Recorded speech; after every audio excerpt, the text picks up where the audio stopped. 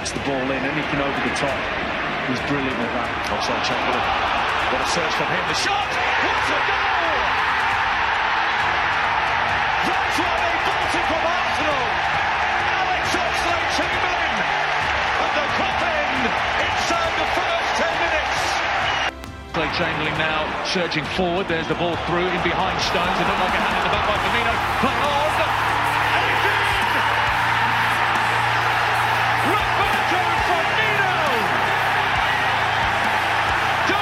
Manchester City again. Still Salah.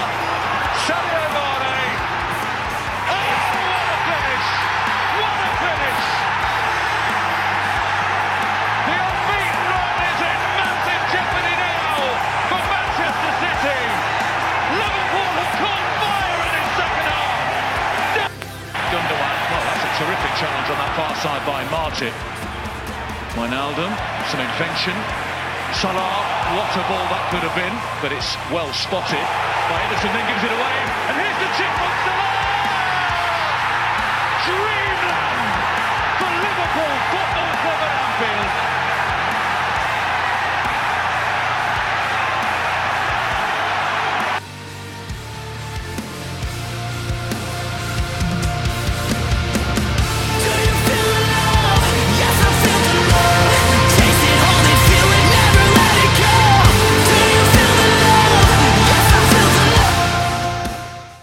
Delighted. Yeah, I am.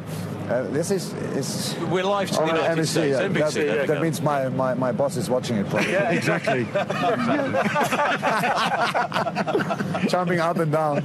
So you can have a look at this game in different ways. You can look at it as a manager and say, okay, we could have done this and that better. Or you have a look at it as a football fan and say, what the fuck was that? They were unbelievable. So it's we just apologise for the language there. I thought in America it's okay. And in England it's not. We the motherfucking best, nigga. Ace. Super. Future.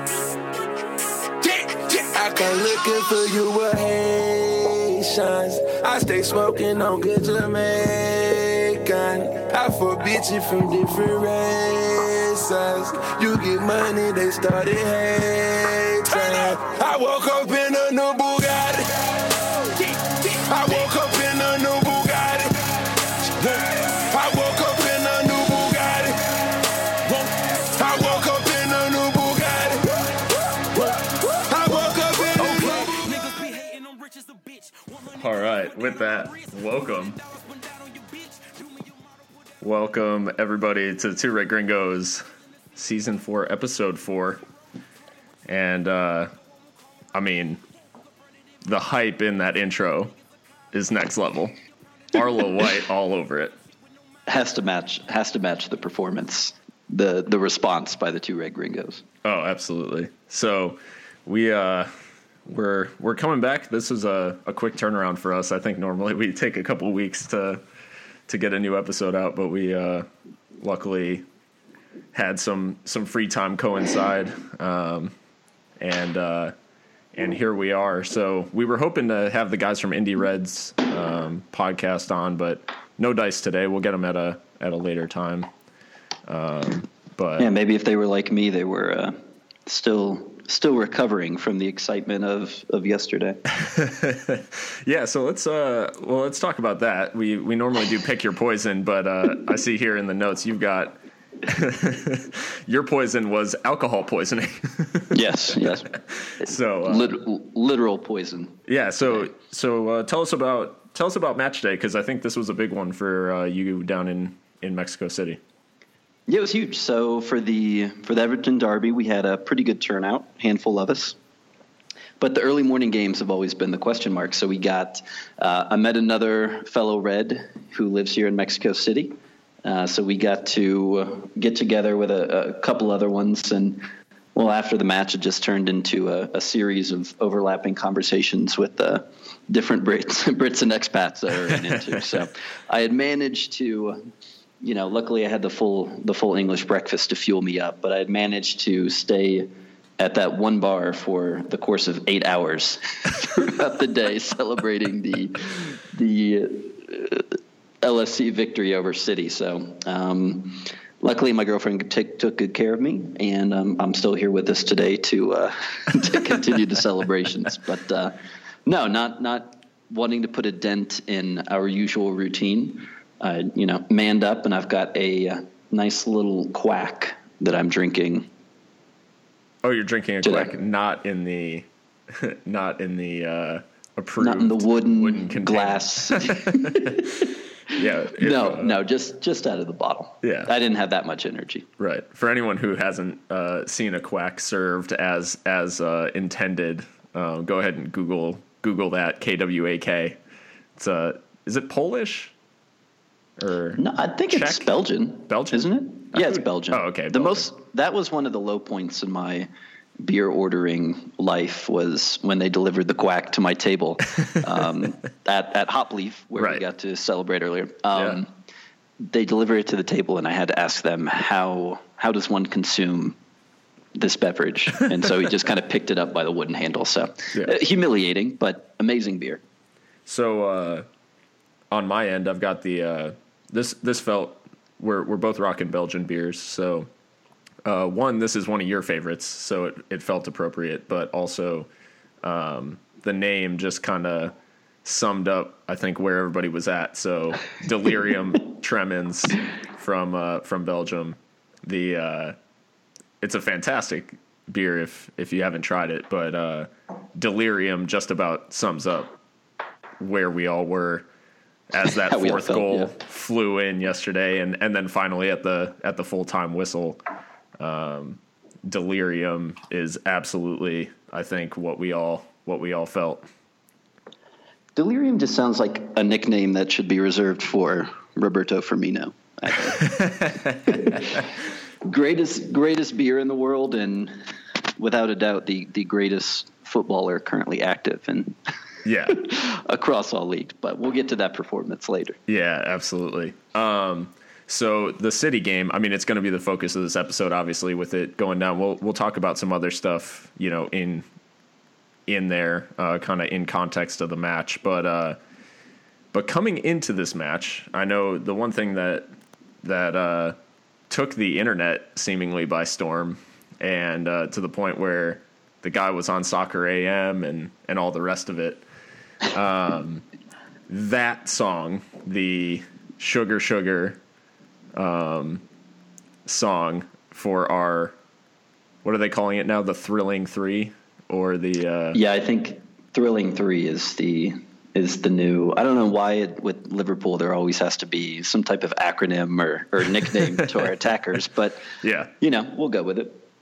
Yeah, so that song, I want to get your opinion, because I haven't seen anything divide Liverpool fans quite so starkly. Even with all of the controversy surrounding this season and all of the different opinions and stories, what's your take on this song? Because I think when all was revealed, this guy is like some kind of comedian or something like that. Yeah.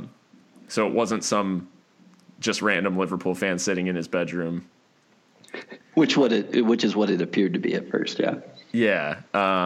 So is there division on LFC Twitter? Everything that I've seen has been incredibly positive. I've seen a lot of positive, and then surrounding actually, and I'm not calling anyone in particular out, but LFC Austin, there were actual threats made if anyone put sugar sugar on over the speaker system at the bar, over the the PAs. They were not having it.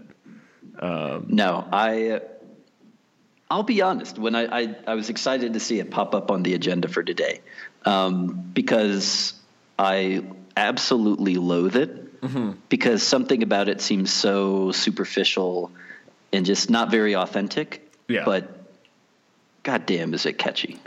and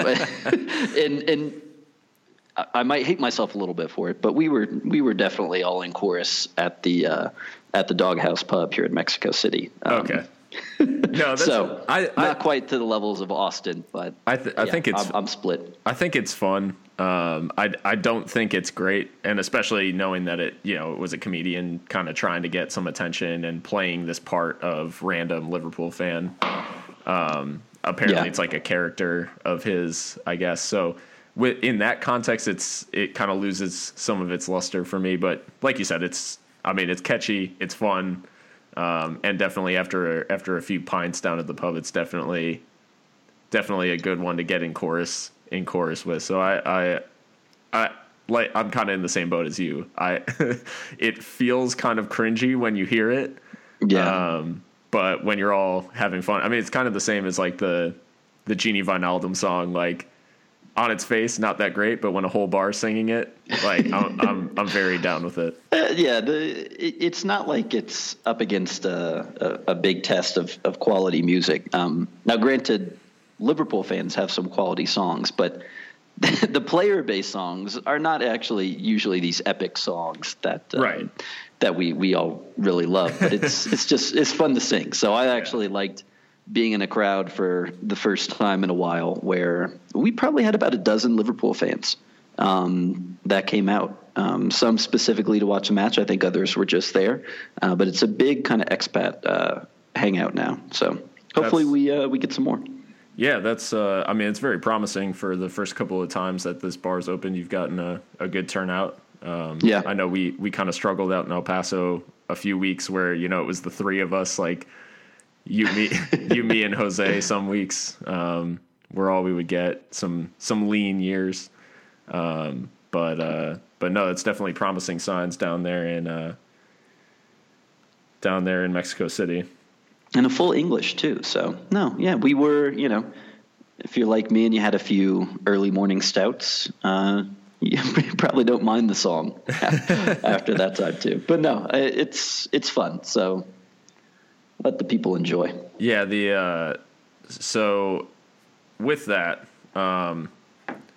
when I was thinking about this match, a particular quote came to mind. I couldn't actually believe it whenever it popped up on the doc. But no, I'm going to go ahead and let you. This is your baby, so I'm going to let you. So I'm just going to go ahead and play the clip. I found it on YouTube, so I'm going to go ahead and just.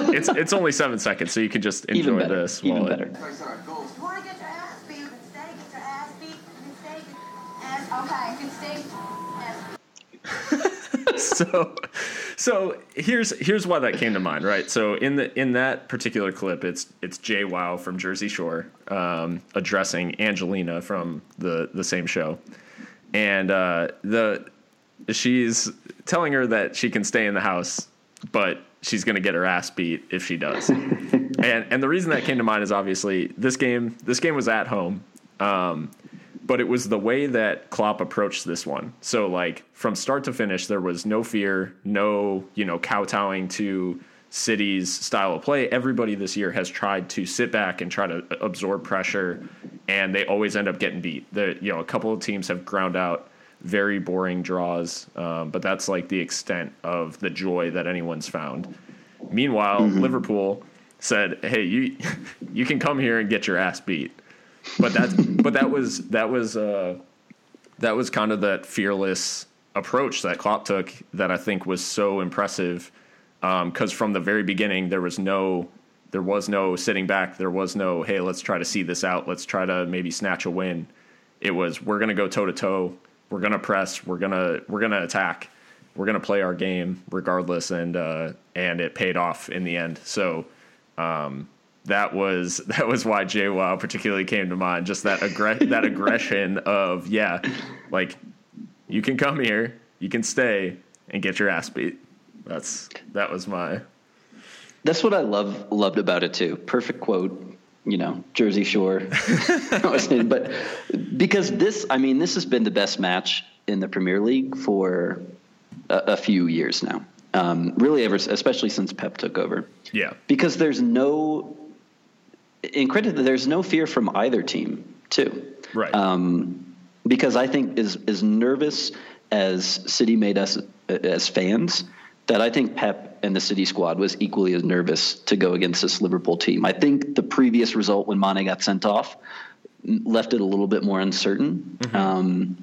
But no, it's the Premier League at its best, because you've got two tactically savvy managers that are, going all out against it, right? With the closest, even with Chelsea and United, in terms of quality, could be the only ones that come close. Even Spurs, Spurs will press a little bit more, but the other teams just, kind of withdraw within themselves. And we took it to them. We flooded the midfield. We had everybody tracking back, and we were able to play our style. And I think it just matches up perfectly with City. And most of the biggest threats in Europe, I think those are the teams, we elevate our game for, and we are as best equipped to take down these teams as anybody else. Yeah. So, as we kind of enter the discussion here, we're going to talk pretty much everything, as I said, back to front, kind of in increasing credit, but let's start just by making that tough call. You added this in here, but making the tough call, because this is probably one of the toughest decisions to make of any match this season. But your man of the match for this game, because I'm not sure who you're going to say. I think I have an idea, but I know. So last week you said that I think I know who you're going to say, and it's going to be wrong. Yeah. I think I know who you're going to say, and it's going to be right. But I think you might be stealing my thunder. No. I'm going to say somebody different, because I know exactly. You know who I I'm saw going one to of say. your tweets, so I knew, and I'm 100% right. And I'm 100% with you. Unlike last week, where I was certain that everybody else was wrong. Mm-hmm. I'll go with Ox. He got a lot of the fanfare for his performance, but I mean, just I don't know. It's like, how do you pick from Ox in the front three? They all had really similar games, and each contributed in maybe a little bit of a different way. So I'll just go Ox as a man of the match, because he's starting to rack up goals and assists, right? Which he really, not just in his early Liverpool career, but really didn't do for Arsenal at any point either. So credit to Ox. Let him keep going. So yeah, Ox for me. And I mean, he was fantastic, and I think we might get to it a little bit later, but the person who probably sweat the most during Ox's performance was Adam Lallana, because he's like, how am I getting back into this squad if Ox is going forward like that? Just that first goal demonstrated everything that we want out of that advanced central midfield player. Mm-hmm. The drive, the pace, and then that shot into the bottom corner, just everything about it was what we've been kind of begging to see out of our midfield for a while. Even think about Lallana's. It was against City, right? Now, granted, I think Joe Hart was the goalkeeper. Oh yeah, but Lallana's long distance strike against City. Yeah. It never looked like it was going in. No. Right? It was like, how the hell did that just happen? Yeah. Ox's, when he pulled from it, I was like, oh, okay, it's going to have a pop. Yeah. But just the placement and the combination with the pace that he had on it as well. Yeah. I heard people saying Ederson could have done better, but it was perfect strike. So props to Ox. Yeah, absolutely. For me, the man of the match. Say that I'm wrong. So who? For me, the man of the match though is easy, and it's someone who is. I mean, it was crazy, because the first man of the match poll I saw didn't even have him as a selection on Twitter, and that was just madness for me. I had to talk about. So, it's Firmino. Bobby was all over City. Absolutely, from start to finish, he was everywhere. He was winning the ball back high up the pitch. He was causing all kinds of problems for the defenders, and then for his goal to shrug Stones off like that, 60+ million pounds worth of defender, just absolutely just tossed aside like old lunch. Filth. And then to chip Ederson and have it go in off the post. It was just, I literally, my tweet is pure sex. Like, I said I was fully torqued when enough at the time. It was a curled chip. Yeah. Oh, it was gorgeous. We haven't seen stuff like that since Suarez. And then the celebration, just the defiance of the shirt off, tossed, and run to the crowd, dead face. Like, normally he's got a big smile, but no, dead stare into the crowd. Just no overt emotion aside from, like, I am a badass and I know I'm taking this game over. And that's exactly what he did. So for me, man of the match. But I mean, Ox is another good shout. There were plenty of good performances all over for Klopp's Reds. Yeah, and the only reason I didn't say Firmino is because I didn't want to steal your thunder when I saw that pop up too. Because the goal, credit to Firmino and Salah, because they're starting to put in goals that we didn't see since Suarez and Sturridge were firing. To just the level, even Salah's long range strike. I mean, that takes some balls to be able to just pull from there. And it was even the commentary as it was happening is, he's hardly even looking at goal. He just knows where it is, no doubt about it. Yeah. So it's good to have that level of quality from so many different players. And we're taking Mane now for granted, but we'll get to the attackers in a moment. Yeah. But, I mean, all of them were superb, I think. Yeah. Firmino was Firmino. And just at his peak, he defines what this Liverpool team is. But I thought we'll get to it a little bit. But Mane, I was really impressed with too. Yeah, absolutely, and that's what praising Firmino is certainly not to take away from any of the front three, and we'll talk about it in a little bit. But they all enable each other to play the way that they do. So I mean, they're all important. So. Starting off, we'll start before we get to on the pitch. We played before the episode started in the intro. Klopp's post-match comments at desk side with Arlo White on NBC live on American TV, and he just drops an F-bomb, no problem, and I think kind of described perfectly what we all were thinking, because it was one of those games. It actually almost perfectly followed the Arsenal match that started last season, where we went 4-1 up, and then it ended 4-3, and it was just one of those where you thought it's all wrapped up, and then the other team comes storming back, and we're clinging to life towards the end. Yeah, but with Klopp. And the post-match comments like that, obviously it endears him to the fans even more. But what he did for the match is endearing him, rightfully so also. So how much credit does Klopp get for the what the fuck was that performance? It's Klopp before he became a little bit more subdued. We were talking about this with the guys at the pub, and I had kind of mentioned, I think it was after, maybe it was Everton, when we absolutely crushed them, and to the point where Lucas is having a pop from 30 yards and Klopp is laughing hysterically about it. Yeah. Like, there's been a noticeable restraint from him. Like, he's still excited, but yesterday was basically, I don't know, he just kind of embodies why we all support Liverpool, is the authentic passion that you can see from the fans. And whether it's dropping F-bombs, but the celebrations from each goal that he had were incredible. And then just watching it back there's a clip of, with Sugar in the background, and he's just slow motion, just pumping his fist, jumping up and down. Yeah.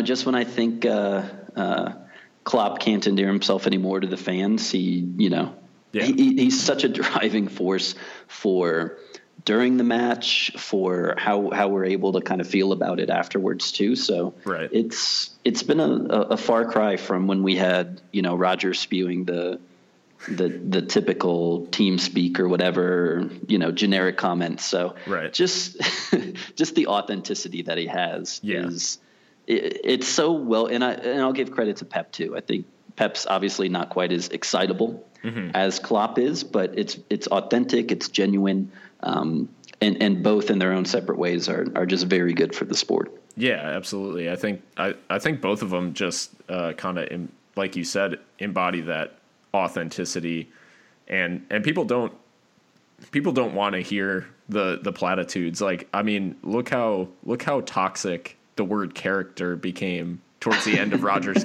tenure at Liverpool. It was to the point where every time he said it, it was a huge joke. You know, it was a huge, and I think everybody would have appreciated a little bit more directness and a little bit more authenticity from Rodgers, and it may have changed kind of the tone of his tenure as manager. Whereas Klopp, you know, when Liverpool are bad, he's upfront about it. He knows, hey, we weren't good enough. You know, he doesn't throw the, oh, we were unlucky, or oh, we were, you know, the lad showed great character. So it's just it is refreshing just to get the more direct approach from a manager and less of the mind games. Yeah, I was thinking about our one of our big Two Red Gringos episodes where we had the case for Carlo and the Klopp for Copper, whichever. Yeah. And I was like, God, I was such an idiot at that at that time. But you can root for Klopp almost like he's a player. That's how passionate and just well received and a perfect match he is for the club. Yeah, exactly. And if you want a good watch, go back into the Bundesliga's official YouTube channel and watch Klopp's top 5 goals from his career when he was playing at Mainz, and you see the passion. You know, you kind of see where it comes from. He really hasn't changed, because each time he scored, he was running down the touchline and pumping his fists and jumping in the air, same as he does now. So. It's refreshing to have that type of energy in the dugout for us. And I think in a game like today, like you said, in the celebrations of him, but in the celebrations, I was talking about this on Twitter, and we'll talk about the goals themselves later. But in each of the goals, you saw the energy and the intensity that each player was approaching this game. You know, Ox smashing one into the bottom corner, sliding towards the cop, and pumping his fists and screaming to the fans. You know, Firmino shirt off with the chip. Mane just mobbed, by the whole team after he smashes it into the top corner, yeah. and then Salah mobbed in midfield with a knee slide in midfield and a fro shaking fist pump.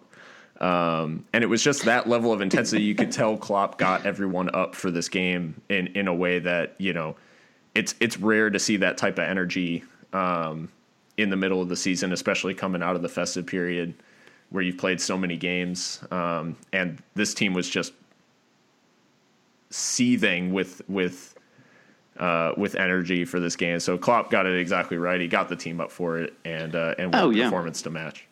And we haven't heard for a couple weeks now. With a couple episodes ago, we talked about Klopp's rotation, like the bewildering reaction that a lot of pundits have. And I mean, what wrecked our season last year, not only did we see a shift in formation yesterday, yet again, like whether it was 4-3-3 or 4-2-3-1, the midfield was a lot more packed than what it's typically been. And he's showing all the things that we've previously slated him for. Maybe the only lingering one might be substitutions, but he still seems to get that right somewhat lately too. So He's making the adjustments on the pitch, but then also prior to the match, he's getting the players prep for it, which we realize we have to do. Otherwise, we're going to be sunk in January and early part of the year. So, I mean, you can't give him enough credit. So now let's get into the on the pitch performances. So I want to start at the back because I think this goes in increasing positivity. So we start negative, but by the end of the episode, we'll be back in the positive. So the one person who got absolutely crushed during the game yesterday was Loris Karius in goal. Everybody disappointed with the performance, mainly with his inability to stop Sané's blast at the near post. So there was all kinds of discussion about Karius versus Mignolet, But is that the discussion that we're having, or is it just who's seeing out the rest of the season until we can get in a solid replacement? I think it still needs to be Karius. He benefited from the fact that for the first goal, he absolutely should have stopped. Like, there's no reason. Yes. Hell of a strike by Sane, but there's no reason. It's right at him. Like, he has the positioning down. He just can't make the save. Right. So there's no excuse for that one. Should have been stopped. But luckily for him, Ederson had such a, not necessarily that, but he contributed to some of the goals that we were able to score in the second half, that I think Ederson's performance and the fact that, he had errors leading to goal took some of the weight off of Karius. You can say that the first goal for Sane was an error, but he didn't really, he was pretty good in the air. He's going to be good with distribution. Didn't really have a lot of opportunities for, to be the sweeper keeper that he can be. So I think he did just enough not to lose it. I'm not going to say he did enough to keep it, but he did just enough not to lose it. Because I don't think, aside from that first goal, you can't really point to it and say, oh, here's the case for Mignolet to come back in, because Mignolet's not stopping that either, probably for the most part. And Mignolet's not going to be as commanding in the air or as good with distribution. So I think not just with Karius, but also with the arrival of Van Dijk, you have to kind of see how that back four and Karius will play out. As good as Robertson's been, pairing Van Dijk, Matip, and Gomez for his faults, intermixed with Trent, I think that's going to be the most telling thing with a natural defensive leader in there. I think that will benefit Karius too, although I don't know what Van Dijk could have done anything to prevent the first, so we'll see. So if that's the case and you see Lloris seeing out the rest of the season as a number one, have we kind of seen the last of Mignolet as the first choice keeper at Liverpool?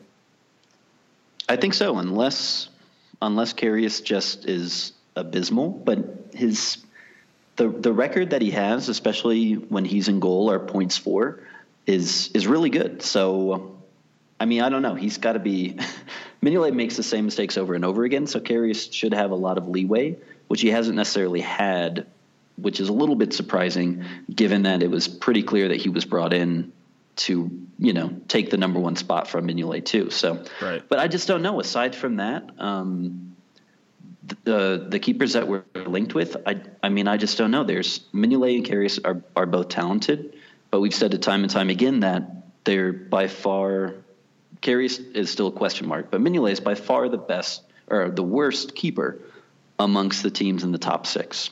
And that's, now that we've signed Van Dijk, that is one of the most glaring positions where you say that's an automatic upgrade.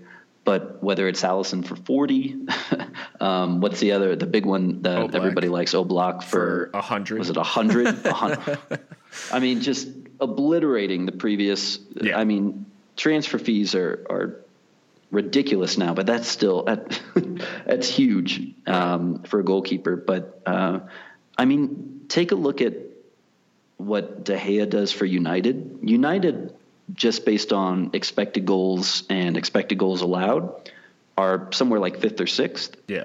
So, and this is what I said to a buddy of mine on Twitter, you can give up good shots. You can give up good chances if you have a world-class keeper there. And we don't. Karius wasn't able to save the first. The second, third, the second one's definitely not savable. No. But, I mean, they haven't done enough to move the points in our favor. Right. As opposed to the mistakes that they made too. But I would stick with Karius unless we're all in on 40 million for Alisson or 100 million for Oblak. But even as much as I've championed Alisson, I don't know. I was saying it with the guys yesterday, is that I just don't know if it feels like the Karius signing a little bit in terms of his quality. But then somebody rightfully pointed out that Alisson happens to be the starting number one for Brazil. So, and Karius is far down in Germany too. So we'll see. I personally would stick with Karius for the rest of the season. I agree. I don't think seeking out a replacement now is the right answer. Whoever we buy for whatever amount of money, Van Dijk is one thing because he can come into the team and he can add something. But the amount of pressure that would be put on a number one coming in mid-season, every goal that he allowed, like any goal that went in, would just be absolutely picked apart. So I think it's far more important now to focus on doing what we can with what we have, and Karius having that ability to actually accumulate some consistent time in the team, because it is kind of right now he's been in and out. First with the Champions League, and then now he's gotten some intermittent starts. And I think just letting Karius kind of prove whether or not he's a better choice than Mignolet, and then in the summer seeking out, I think going out and getting that world class level of keeper, whether it's Oblak or Alisson. Because really what we need at keeper is we need a guy who is going to stop a very low number of shots per game, but they're going to be the ones he's going to be asked to save, maybe high quality or, those type of chances. But we're not going to ask him to make, like a Sunderland or Mainz level of saves where they're asked to make, 8 or 9 saves per game because they're playing, top quality opposition. We're only going to ask them to make maybe 3 or 5 at the very most saves per game, because we don't allow. I think like our defense is one of the best in terms of shots allowed. So we don't allow that many shots, but the ones that do end up coming in are pretty high quality. So you're asking that for that world-class save to bail you out and, preserve points every once in a while, the type of save that we see De Gea make all the time. And, if only we could get an Oblak or an Alisson just by breaking our fax machine. But such is not the case. So I think that's the type of quality that we need to look for. But I agree with you that I just don't see Mignolet. I think rotation is going to happen, especially once the Champions League picks back up. But I would like to see Karius just get a little bit more consistency in starting, because I do see him as better in the air. His distribution is very good. He very rarely puts a pass wrong. And then you can ask the shot stopping to get better, and it certainly should. But I can't imagine it wouldn't with a little bit more consistent run in the team. So. Well, yeah, because you just think about he hasn't had that much time. So getting beat near post, the shot stopping could happen, right? Distribution, aerial challenges. I think that you can prep a little bit more for. But nobody in training is going, 5 yards away from Karius and just blasting an 80-mile-an-hour shot at him like Sané did too. So, right. But that comes from experience, and that's why so many keepers, De Gea included, struggle when they come to the Premier League, because you've got some big Brits in there just flying around. So there is that kind of that learning curve, and I think all keepers need the time to adjust and prove their worth. I think Ederson this season for United or for City has been an exception, just because of how well he's fit into that team and solved just a huge glaring issue that they had. But he also proved that you have to spend a shit ton of money even if you've already bought another goalkeeper, spend a shit ton of money to get the person that's going to be right for him too. So absolutely. I just don't know for Oblak at 100 million. I think you look at a world-class midfielder for that price to come in. But yeah, I mean, he shouldn't allow a goal in La Liga if he's worth 100 million. Maybe 2 or 3 to Barca, and that's about it right now. But think about switching from that Atletico team to come to Liverpool, where Atletico's built more defensively. They're more defensively sound. Right. You probably don't have those high quality chances that Liverpool keeper is going to face. because we proved it yesterday. We could play safe and, try to sit back a little bit and defend, but we're not built for that. So just like Firmino says, fuck it, whenever he pops his shirt off after a goal, then, whoever we bring in has got to be ready for a shit show back there too. So I say give Karius a shot.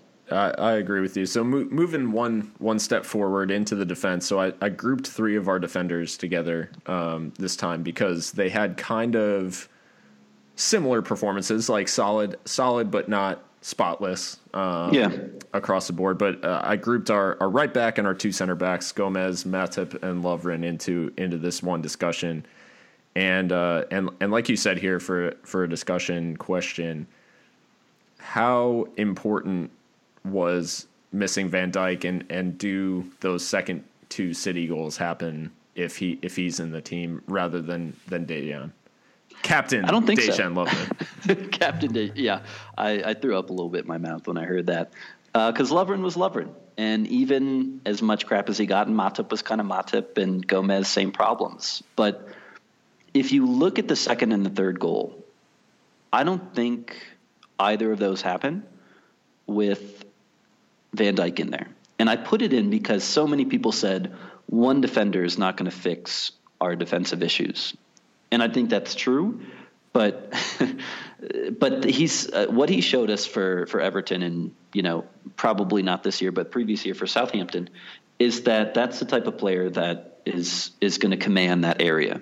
And for the second goal, it took a deflection and somebody hit it in, but I think what Van Dijk has shown with his positioning and the command of the area is that he can snuff that out. Same for the third one, and it makes sense that you group Gomez, Matip, and Lovren together. Because like you said, they were all solid, but they all had mistakes leading to a goal. Gomez and Matip combine, not so much Matip on the first one, but he could have defended better. Lovren for the third, where he misses a tackle, tracks back, and can't win the aerial duel. That's just a simple lofted ball. Right. So especially with Van Dijk in there, at worst, that's a 4-2 game. Yeah.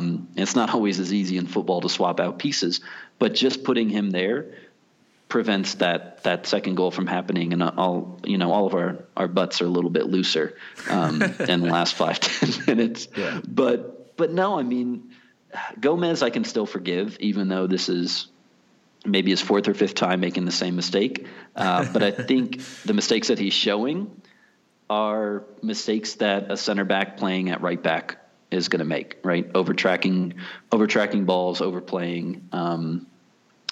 But no, I think Van Dijk is that one player that will stop those goals. Same for a goalkeeper. Bringing in a new goalkeeper is not going to solve our defensive issues. But there's a couple for this Liverpool squad. There's a couple moments in just about every match, it seems, where it's either a mistake or it's a chance gifted to the opposition, and 1 or 2 players can cut those mistakes out. So that's what we said for a while. So I don't know. I'm excited to see Van Dijk get back in, and I wonder how injured he really was, or if Klopp was just trying to not throw him to the wolves against, the best attacking team we've seen in a long time. Yeah, that may have been. I think Lovren and Matip and Gomez acquitted themselves fairly well for the first, basically 75 minutes. Yeah. Gomez it was his mistake that let Sane in, and it was a case of overcommitting to try to win a ball, but that does raise the question, because Gomez has had some mistakes in recent weeks, and not to say that we're not, they're not forgivable, because it's a win, so we can't be too harsh, and he is young and he is learning, but Trent Alexander-Arnold waiting in the wings, we haven't seen those types of mistakes from Trent. We've seen other I think issues from Trent, but defensively not so much the overcommitment or the failing to track back. We see more over-aggression going forward from Trent. But is Gomez is that going to continue to be a sticking point for Klopp of who to select at right back? I think it's going to be business as usual for them, where the The Karius decision was it was pretty much a statement. This is now our number one goalkeeper. Whereas I think it's still just going to be the exact same approach that he's been taking. I think Gomez still didn't do enough to lose his spot. So we'll see him and Trent cycle through. But as bad as the mistake was for Gomez, and every time he does it, just kind of gets worse and worse. But it's probably the only one thing that he's needed to improve on, because what City weren't able to do in this match, the first thing, what I told you I was nervous about on the previous ones, were the simple 1-2s that Gomez struggled against Arsenal, and they completely crushed that. Like, De Bruyne got a lot of credit for the game, but he was more of a one-man show in their midfield at best. I think they definitely missed Silva being in their midfield, but even still, that's an incredible Gundogan coming in for Silva. They were able to stop, and this was a team effort. They were able to stop the 1-2s, but City use width so well that you have to have a player like Gomez that's so good in those one-on-one situations. I'm more confident with Gomez in those situations than I am with Trent. And I don't know, the game, you say you can put in Van Dijk, and definitely the third goal doesn't happen. I don't know what happens if Trent's in that game. I don't know if we defend as well, because they were definitely attacking the wings, but Gomez, aside from his error, did really well. Robertson, we can't say enough good things about him, because he's the new Klein for left back. I saw some sites rated him really highly. Others gave him a really low kind of match score, which was bewildering given the amount of defensive actions he was involved in. Yeah, so moving on to Robertson, and I do want to give credit to Gomez in this as well. So what we talked about on the previous pod in our build-up to this match against City was we were concerned about the fullback positions, because we knew that City, very much like Liverpool, rely on their wingers, and the fact that Sterling and Sané are involved in so many goals for City is indicative of the amount that they rely on them. So we were concerned, and we talked about how Gomez and Robertson was the fullback pairing that we thought would get the job done against these wingers, and I think not enough credit is given. Yes, Sané scored, but it certainly was not the high-flying City that we've seen in the past, where Sané and Sterling are just marauding down the wings and cutting in and having shots. And at one point in the first half, credit to Andy Robertson, because I thought he was absolutely brilliant. He was all over the place. And credit literally being all over the place when he's pressing the keeper and Otamendi. Absolutely amazing. I just wish it had resulted in a goal. What minute was that? Because that was like the 70th. Was still 4-1 at the time, right? It was like 70 or 75, and he's pressing the keeper. He goes after like 5 people. Yeah, like we're all laughing about it. Like, oh, he's gonna go get another one, and then he kept doing it. Yeah, I've never seen. It was brilliant. I've never seen anything like that. And that's what I love, that energy from him. And that was for 90 minutes. He was fully committed. But credit to him, because I think probably about 20 or 25 minutes into the game, at one point, Sterling and Sané switched wings, because I think initially Pep's plan was to go, De Bruyne to Sterling and kind of go after Robertson down that left. And they found out after 25 minutes of banging their heads against the wall, they were like, all right, that's just not working. So they actually switched wings for a period in that first half. Sterling, couldn't get out of Robertson's pocket. Absolutely shut down.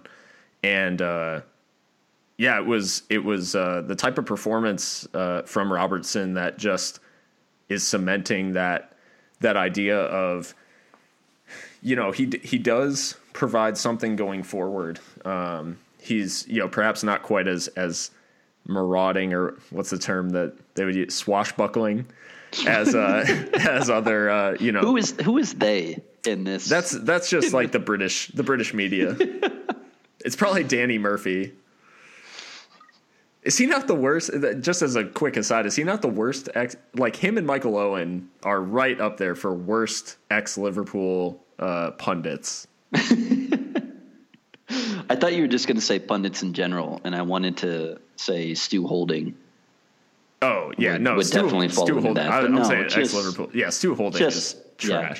Just miserable. Danny Murphy, was he the one that said that Naby Keita doesn't have the required... Not as creative as Mascherano, yeah. Yeah, not as creative as Mascherano. That's fire. As he's blasting in 30-yard goals in the Bundesliga, like, for fun. But anyways, yeah. So Andy Robertson, I'm gushing over Andy Robertson, but he had that type of performance where Moreno hadn't done a whole lot wrong this season. But aside from rotation, I don't see any reason that Moreno should be playing at left back in a starting capacity again. Maybe against weaker opposition that we're really trying to break down. And he can just stay forward, almost in a left wing versus and just overload with Mane. But Robertson offers stuff going forward too. So I just don't really see the need, because we talked about it last week and it was confirmed, this week against one of the best offenses, the best offense in the Premier League, that Robertson just doesn't make me nervous when he's tracking back. He has it covered. And Everton tried the same thing for, just like you said, for City. First part at the start of the match, they're going directly at him. Yeah. And it's not so much, Bolasie coming at him like Everton. Sterling is on like arguably his career high right now. Yeah. Where form of his life. Just unbelievable form, and the goals, assists that he's racking up per 90 are amazing, and he couldn't do a thing, even to the point where he was frustrated, pushed Robertson. He got subbed off in the 70th, 72nd minute or something like that. Yeah, because he had a yellow card. I mean, defensively, Robertson is. That's what I said. He reminds me of Klein. Yeah, where it's not. I think offensively, he delivers a better ball than Klein. Yeah. He's got a strike on him, same as Klein too. For sure. But it's not, I guess, swashbuckling. There's not a lot of there's not a lot of fluff with it, right? It's just no nonsense. Good accurate crosses, but same thing. It's almost switch. Gomez, 11 Tegan 11 our go-to for pass maps. Gomez was much higher, and I think he had a couple of pretty decent runs and dribbling actions that influenced it. But no, Robertson played it safe, but you're playing, Manchester City, 60 some odd goals already this Premier League season.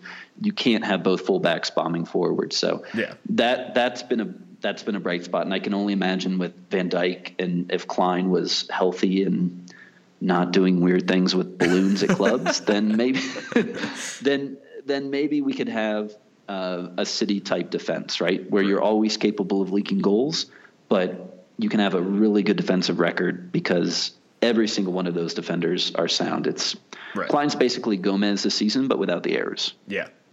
And speaking on Sterling, with Robertson having shut him down and frustrated him to such a point, that makes two games in a row that a player's been on a yellow card, and I've never wanted a red card more to come out for him. And that was Wayne Rooney in the derby. Oh my God, I thought for sure he was going to get sent off. Yeah, credit to Fat Sam. Yeah, for subbing him off. He pulled him because Rooney was out for blood. Yeah, that match. Oh yeah, no, studs up every challenge. Like, I was just waiting for him to get sent off, and that's what. So Sterling, obviously he got the booking for the shove eventually, but arguably should have already been on a yellow because that was a horrific dive in the in the penalty area in the first couple of minutes of the game.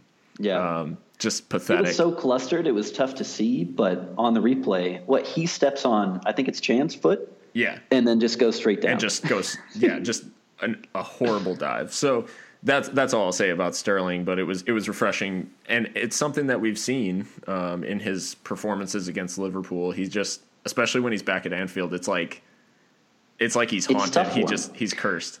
So I thought whenever you put on the agenda snake calls I thought for sure you were talking, and this is a good transition because the Robertson photoshopped image that I loved was him charming a snake. The snake charmer, with Raheem Sterling's face on the snake. So LFC Twitter, credit to your business savviness on websites and now on Photoshop with that one. Yeah, but crushing it. No. So apparently the snake calls. Yeah. Now, when we say snake calls, that just a hiss, right? Yeah. So people, just a hiss. People behind they had like recorders or flutes. No. Okay. But tell me more about that because I was surprised by that one. So I don't know who they were because I've never seen these guys in attendance at LFC Austin before. But we were at BD Riley's up in Mueller, this nice little development in North Austin, and we're at the match. Tons of Reds in attendance. I don't know if you were able to see the gram, but I felt bad whenever I would post. You would post a story, and I post. It's our like 4 or 5 Liverpool fans, and then I know 10 other people that are there for Sunday roast. So we didn't have quite the enthusiast, but it was amazing turnout. Yeah, so a great turnout. I mean, it's similar to you being at LFC, OLSC Chicago, and 100 people being there for a game against Swansea. This was one of the biggest matches of the season, and we got I think about 100 came out. It was definitely a good turnout, but all of a sudden about 20 to it might have even been the second half. Me and Erica are sitting at the bar watching the game, and behind us all of a sudden are these guys. They're watching the game as well. Liverpool swagged out. And I swear to God, they have, and hopefully they're not listening, but, well, actually, I hope they are. No, we can't afford any. They have the absolute. Any lack of viewers or listeners. They have the absolute worst opinions of all time. And I'll get to this get back to them a little bit later. But the one that really surprised me was Emre Can's on the ball. They're dribbling away, and a guy literally yells, "Snake." So he's going to Juventus. Called out he's snake, a fucking not snake. Even just a it was crazy. And everything he did, there were a couple of people who would talk about Chan and say oh, it's such bullshit because he's moving and all this stuff.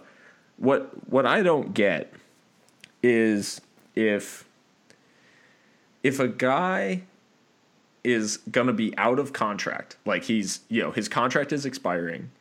There's no news about whether he's even been offered a deal or whether we've even come close to meeting his terms or anything like that. To me, unless a player is doing a Sterling where he's saying, I'm not signing a new contract unless it's for $250,000 a week, way over his valuation, way over what he should be making, and something that's destructive to the club's finances, destructive to the wage structure. We haven't gotten that news from Chan. We haven't. No one said, oh, he's demanding a 10 million pound release clause or anything like that. We know that he's asking for a release clause, but no one knows what it is. No one knows what his wage has been proposed or anything like that. So all of these snake calls and just go to Italy already. If you're going to leave the club, I don't want to if you're not committed, then I don't want to see you. He's committed. I mean, you see him put in the shift, a shift like he did.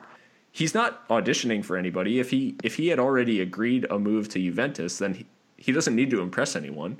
He doesn't need to put in a performance, but he did. So to me, all of this news of, oh, he's already off and he doesn't care anymore, and if he's going to leave, he should just leave. I just think it's absurd. The player is putting in a performance for the club, and he put in a brilliant one against City, and I just think all this derision is crazy. Yeah. Well, especially what has he been linked with? For Juventus, the reported salary was 60 or 80. Yeah. And it's not. It's every LFC Twitter saw that and just said throw whatever, the meme, take my money meme. Just Chan's easily 100,000 plus a week player. So, absolutely. Like we said last time, if if release clauses or no release clause doesn't really mean anything or carries any weight other than, a bargaining chip, put it in there, because Chan in a 6 is what we need. Yeah. And against City, even City's always going to have possession. Yeah. And what our win rate whenever we have less possession is outstanding.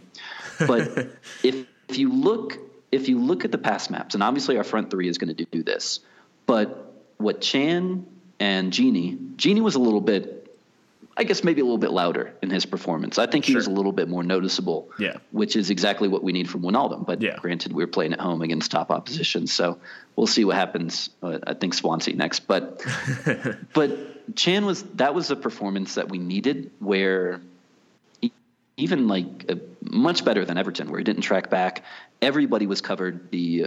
Those kind of in between the space was something that we operated so well at.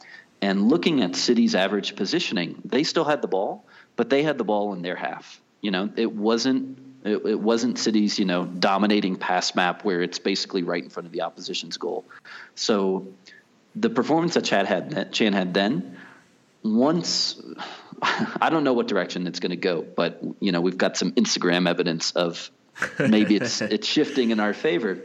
But I think the contract situation, without a doubt, has impacted his performances this season.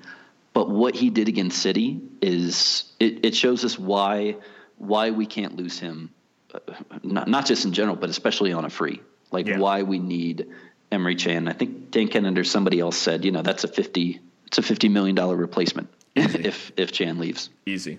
That's what baffles me about people who are saying, oh, if you want to go, just go. If you don't want to wear the shirt, whatever. If they don't sign Chan to a new contract, it's an absolutely horrible piece of business by the club, and it weakens the side. I mean, as much as you can talk about the sale of players throughout the years, there's nothing that would be more damaging than losing a player with market value, around 50 million that you bought for 10. That a German national that you lose for 0, and that would be borderline criminal from the club to actually oversee something like that, where a player leaves on a free for no reason. But with that being said, it was Lovren and Moreno fueling the rumors in the comments of Chan's Instagram post following the game. I thought it was Sturridge involved in there too. Oh yeah, Sturridge also. I gotta dig this one up. What were the comments that they made? Tons of money emojis with thumbs up we'll take a look. I've got it. So It was actually the first thing when I go to Instagram and all of the photos that you should supposedly like. Embarrassing a life you lead, but so this one is by @LFC Myth on Instagram. Okay. We have Lovren, Genie Wijnaldum, and Chan featured in this photo, originally posted by Lovren, right? Yes, I believe so. I think so. Okay. So it has a big X, Genie and Chan, and it says Juventus on Genie Wijnaldum. Not sure what that means, and says, has Emre Can signed a new contract? But it reads like has Emre Can because they didn't capitalize the C. We're off to a bad start. And Winkface and Danderich, Kerching, money symbol, all money symbol dollars, a flying money symbol in yen, euros, and pounds, and a bag of cash. And AMP LFC, is that Alberto Moreno, I'm assuming? Yeah. Bag of cash, and 2 fists pounding each other. So that is now fueling. LFC Twitter and Instagram have really sunk their teeth into this one. Yeah. The bottom line is, I think if he signs a new contract now, it'll be a huge boost for the team the rest of the season. Just not having to worry about it. Huge boost for him personally too. Just not having to have that contract situation hang over his head. And if he can sort it now, that's a best case scenario. Yeah. Well, it's also, I mean, I don't know what the hell that means. Maybe he signed a new contract with Juventus and it's for an incredible amount of money, or maybe it's the players urging him to sign. You know, it's the most ridiculous of speculation, but at least it was a positive, because LFC Twitter prior to the City match, we were on a deep low. Yeah. We were on a low because Keita's not coming.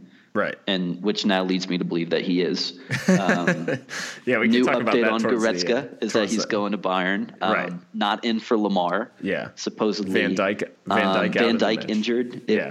Scenes on LFC Bad Twitter. News Pierce was all over the shop. God bless him. Yeah, he does the Lord's work, the tough job. He's like an Emre Can type player where he has to do the dirty work. That's from The Dark Knight, where he says you have to plunge your hands into the filth so that everybody else can keep theirs clean. That is James Pierce on Twitter. Yeah.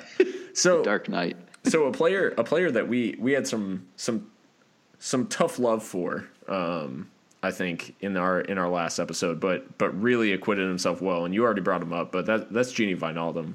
Yeah. And I do want to commit some time to his performance, because it is exactly almost what we didn't think we were getting in Gini Wijnaldum.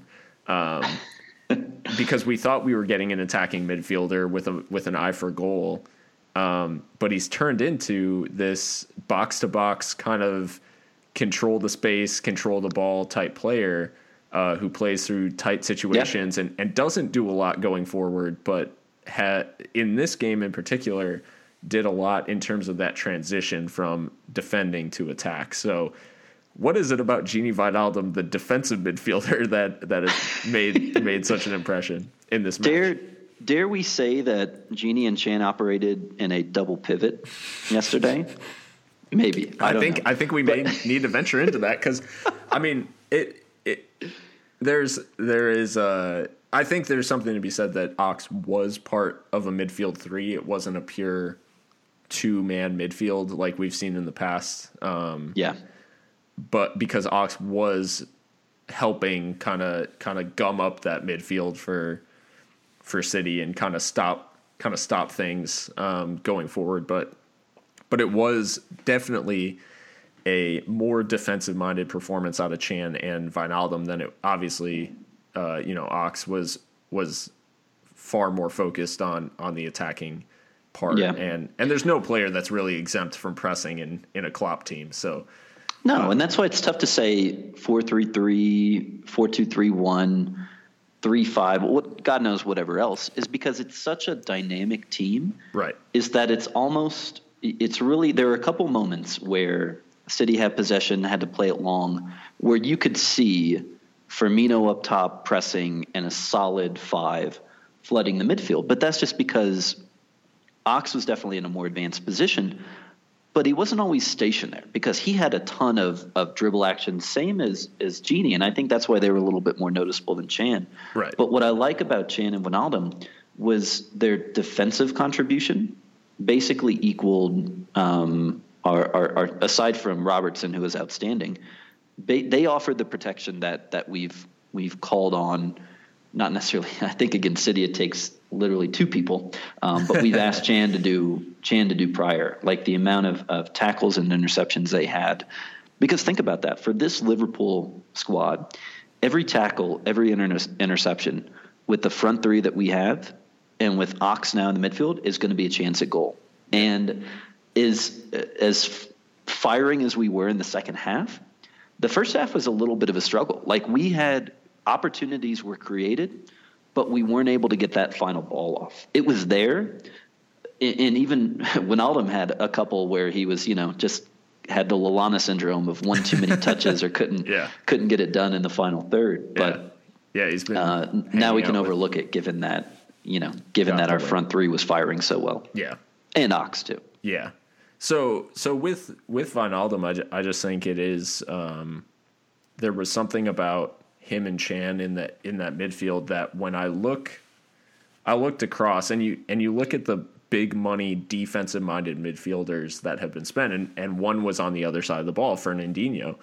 Yeah. And I wouldn't have traded Chan or Wijnaldum for Fernandinho in this match. And that, I think that's what, when I think about some of the top defensive midfielders, or at least those that are mentioned so often, I don't know that, if you stick one of those top guys in the Premier League into those positions, I don't know that they do a better job than what Chan and Gini did in this match against City.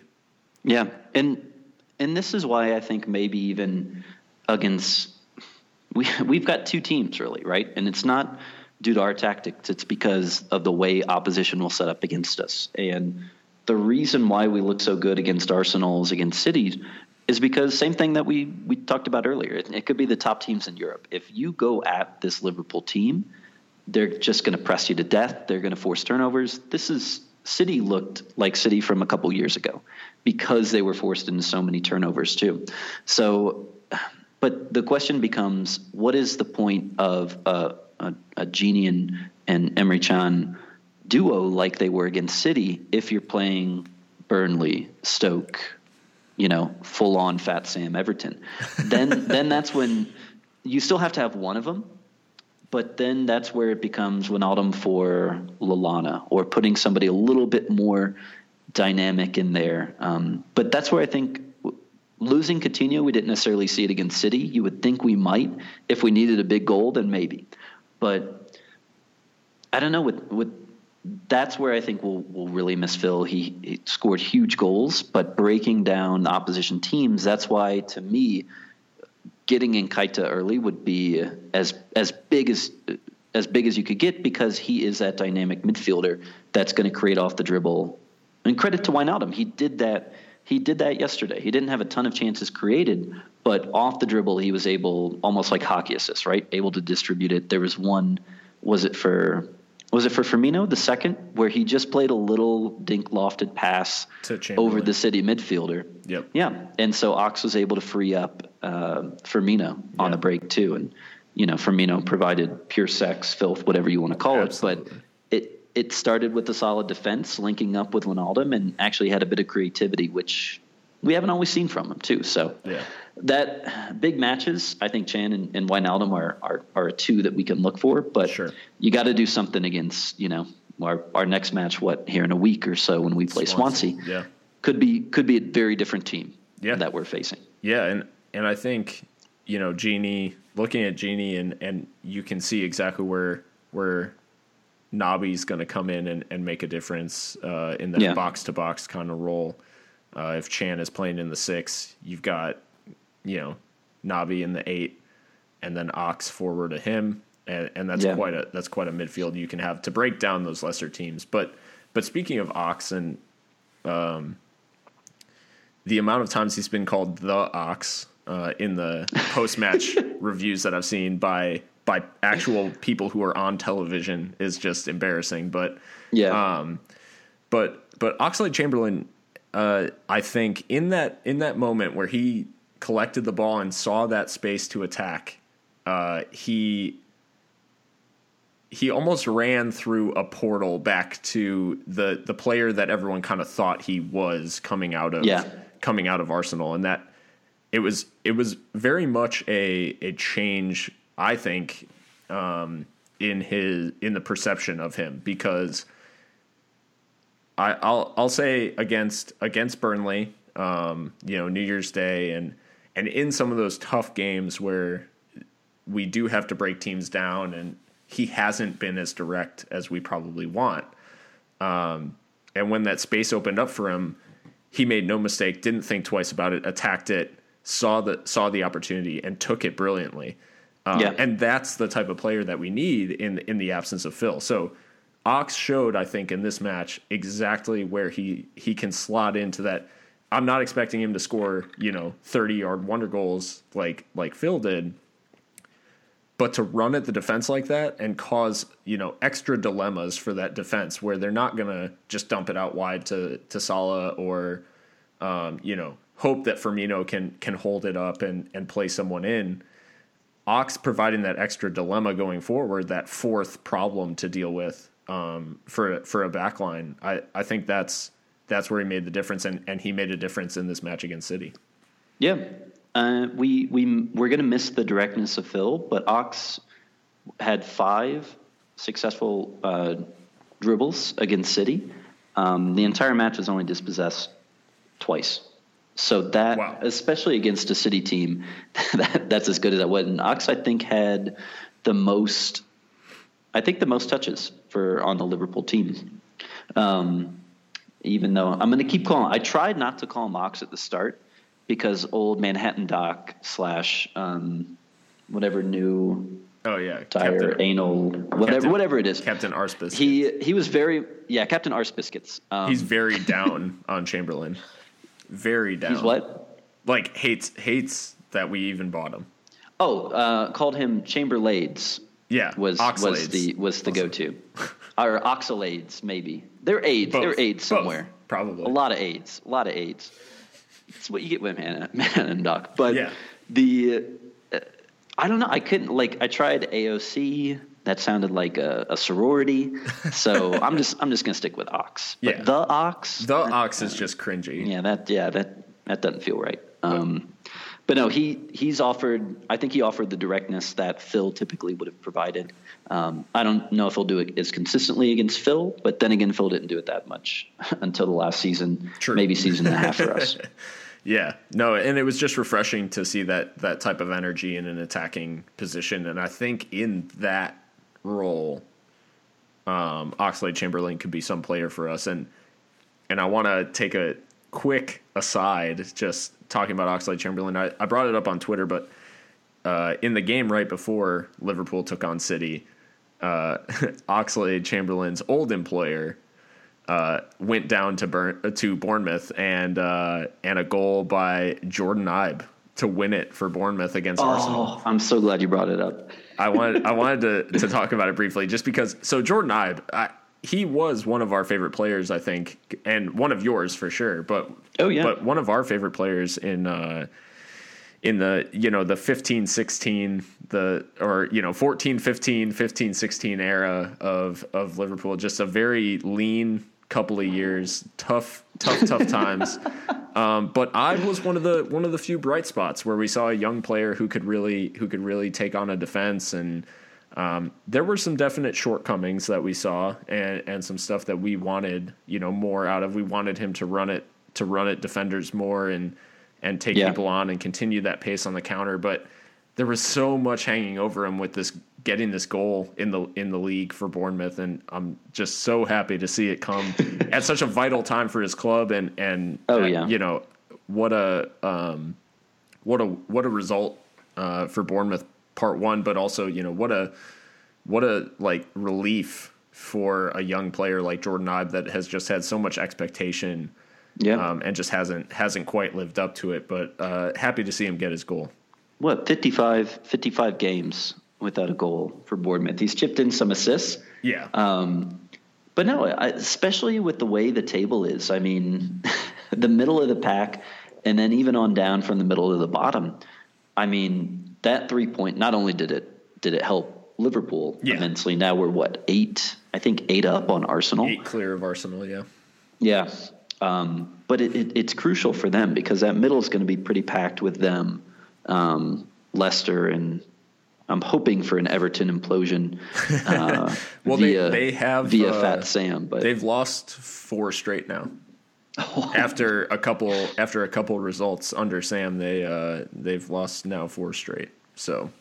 Yeah, I'll like to see them tumble back down. Yeah. But no, amazing for Ibe. I wanted, like you said, that I hope I get my Ibe kit for the match. But no, I only brought a couple with me to CDMX. But I was thinking about it too. So no, over the moon for him. So speaking of the goals, so Oxlade-Chamberlain scores with the opener with a just brilliant low strike, but we're moving in out of the midfield and into the forwards now, and that front 3 or front 4, whatever you want to call it, grabbing the goals.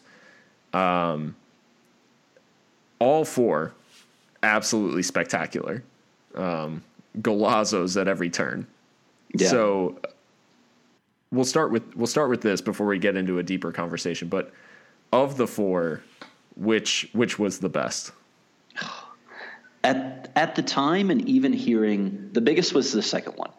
I mean, Ox getting the opener, I think, set the tone for the match. Oh, absolutely. But Firmino's second was just that everything started clicking after that moment. Yep. And but at the time, I was like, oh, he just kind of like curled it around. I thought maybe Ederson got a touch to it. I was like, oh, good goal. Watching it back, it's I haven't seen a goal like that in a long time. Yeah. A curled chip that only Bobby Firmino could put in, and then like I saw on his Instagram story, then celebrate by rocking the retro Orlando Magic Penny Anthony Hardaway jersey afterwards too. but at the time, Mane's left-footed strike was just an absolute blast. Yeah. That I don't know. We erupted after all of them, but Mane's was just, I don't know. I love a good Gerrard-esque, 18, 20, 25-yard blast that is unstoppable. So I think Mane's was my favorite. Firmino's was definitely the best, which is insane considering Salah scored like a 40-yarder. So that's where we're at with our attacking. No, it's an embarrassment of riches right now in that front three. Salah's goal was just the cherry on top for me. And I think it was even when I watched the highlights back with Martin Tyler, which to talk about that briefly. If you've heard the Sky highlights, so we talked last week about how Martin Tyler is definitely biased, and just his and it's in for Van Dijk's winner against Everton. In stop like in the dying minutes of the game.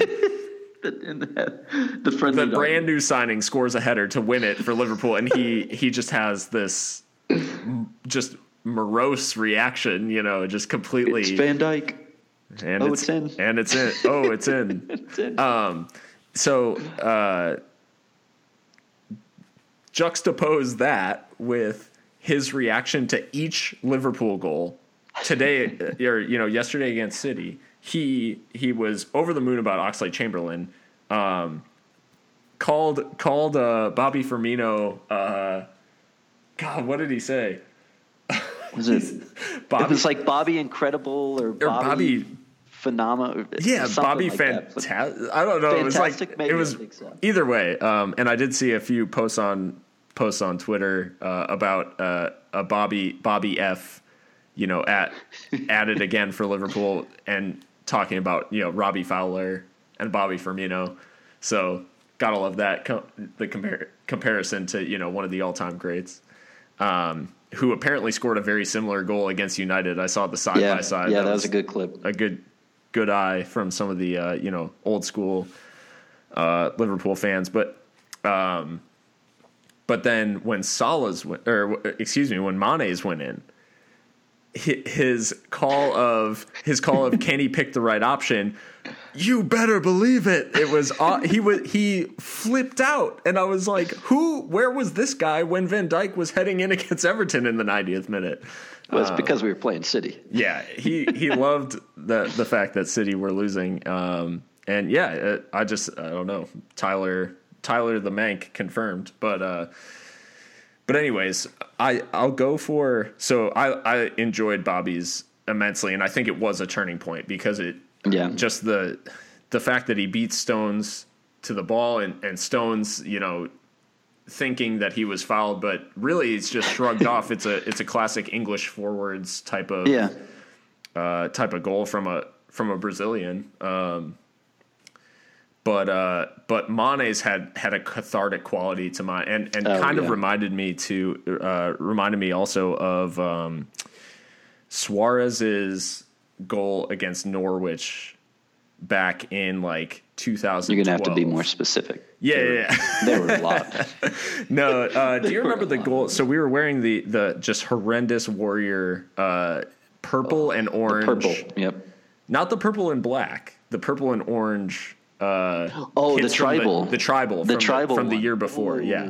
12-13. 12-13, yeah. So the year before Suarez really exploded, but at Carroll Road, he misses kind of an open opportunity, and he's getting just shouted at by the Norwich supporters. Yeah. Just completely ridden down, and immediately following that dispossesses the defender and then scores with the outside of his boot, curling into the far corner, and and then runs right by him and just gives him all the giant like fuck you, because he had just been ridiculed. So for me, Mane's had a similar quality of he's just hit a brilliant strike that just doesn't quite curl enough and strikes the outside of the post and goes out. And everyone's saying, oh, is Liverpool going to regret that because City gave it up in a bad position and, Mane didn't take the chance. And the guys behind me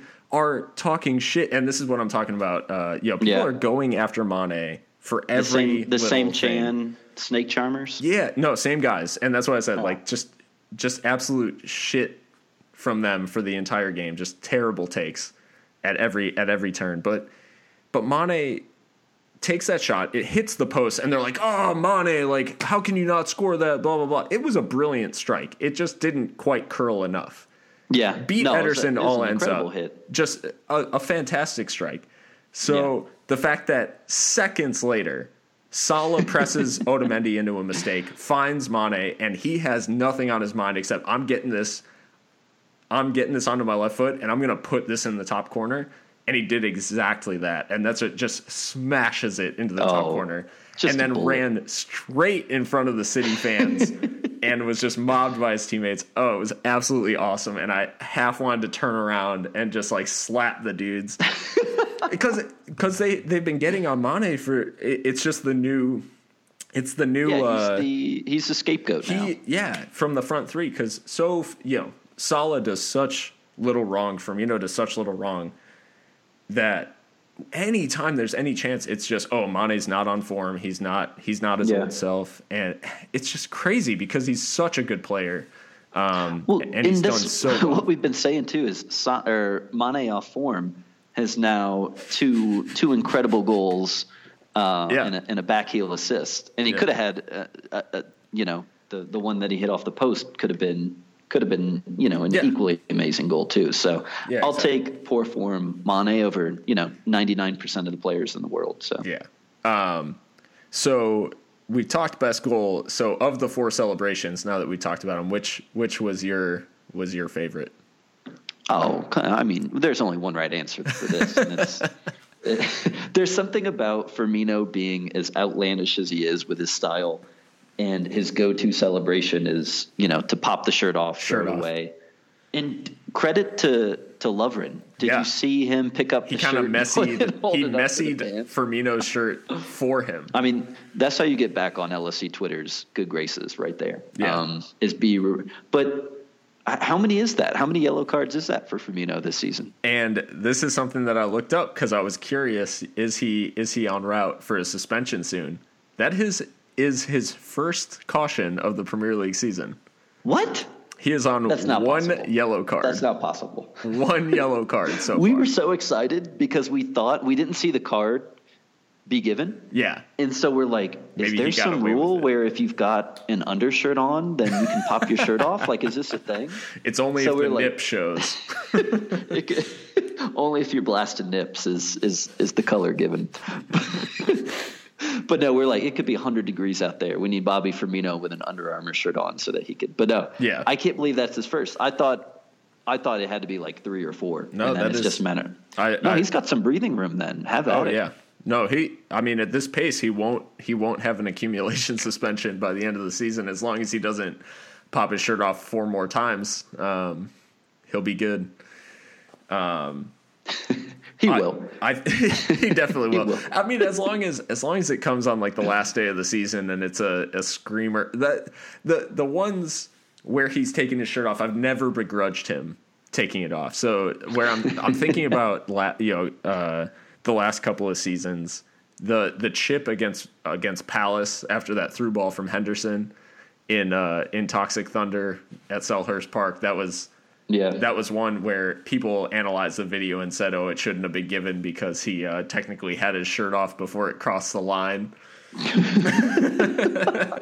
Thank God I missed that one. Yeah, or the just thunderous blast against Stoke last season. That was another one where shirt immediately off, but that was just So I've never held it against him when he's taking his shirt off, and this was another just wonderful goal that as soon as it went in, I was like, yep, that shirt's coming off. Pop it off. The guy that I just met via Twitter. Yeah. Similar to our situation, right? Like, there's another guy here in Mexico City. But, so he was pretty pissed off about Firmino for that, because I thought probably just same as him. Shout out to Chris at Song4DS, and that means Song for Daniel Sturridge. I didn't want to give him a shout out because he's got like 1,700 followers, and I'm jealous. But what he was upset about Firmino's. He needs to shout us out, popping his shirt off, and I told him that's the same as Jurgen Klopp encompasses all things about this LFC team. Firmino not giving a shit, throwing his shirt off, and fling it in the air. Have at it, We're not. I think we're coming to terms with who we are and what we want to be, and the fact that we're just going to go, Also Robertson, balls to the wall, 74th minute, pressing their left midfielder, their keeper, their right midfielder, their right back, their keeper, their left back, maybe a central midfielder somewhere in there. Just go for it, right? We've seen how shit we can be defensively, so pop your shirt off, go for 10 goals. We're going to all die of heart attacks in the next 10 years with this Klopp team, but it's a hell of a ride. That's and I guess that kind of comes back to this last point that you added on. So this match, in the manner in which we've won. Not a lot of surprise in the way that we've actually scored the 4 goals, but against top opposition, we had kind of missed these big results. We had kind of, we've taken we took the beating at City, we took a beating at Wembley against Tottenham, and we had kind of gotten away from that, and especially with the draw against Arsenal, we had those big wins against top opposition had kind of gotten away from us. So in beating unarguably the best team in the Premier League, are we kind of getting back to that idea of, hey, we're going to beat the big teams? That's what it felt, especially in the way I think that we dominated them.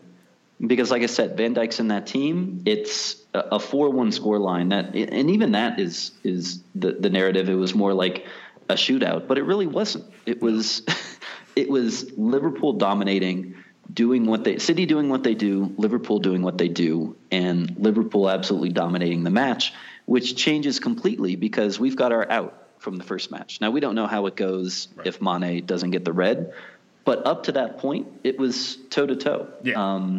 And it could have finished 1-1, it could have finished 2-2, City could have won, but this kind of showed us that it gave me this feeling back that, can we get back to our best against top teams?